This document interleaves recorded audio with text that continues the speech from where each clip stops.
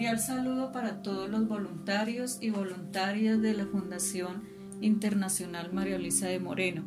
En aras de continuar aprendiendo, hoy hablaremos de algunos tips para lograr una mejor comunicación. Habilidades comunicativas.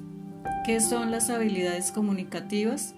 Las habilidades comunicativas son todas las capacidades que permiten la comunicación entre las personas. Tips 1. Escucha activa. No es lo mismo oír que escuchar. Hacer acuerdos, respetar los diferentes puntos de vista. Empatía. Comprender los sentimientos y emociones. Hablar sin rodeos, ser claros y conciso. Reconocimiento. Valorar lo que hacen las personas. Retroalimentación. Valorar los aspectos positivos y las opciones de mejora.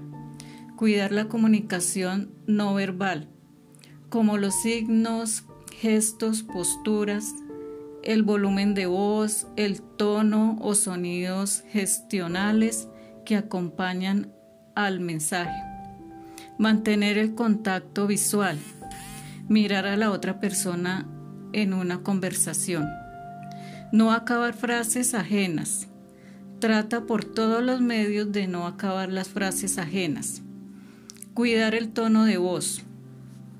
Lo ideal es emplear un tono de voz suave, amable, para hacer que el receptor se sienta más cómodo en la conversación y pueda escuchar mejor todo lo que se dice en ella. Tip 2. Mantener siempre la calma. Ser diplomáticos, observar, escuchar bien al interlocutor, aprender a utilizar las palabras correctas, hablar de tal manera que emocione, clara, que sea fácilmente comprendida por las personas, concreta, que se enfoque en forma directa al punto central, concisa, que sea resumida y no se extienda sin necesidad. Completa, que contengan todos los elementos que se requieren comunicar, como qué, quién, cómo, cuándo, dónde, por qué. Coherente, que las ideas que integran la comunicación estén correctamente entrelazadas. Nos veremos en una próxima con más tips de cómo mejorar nuestra comunicación.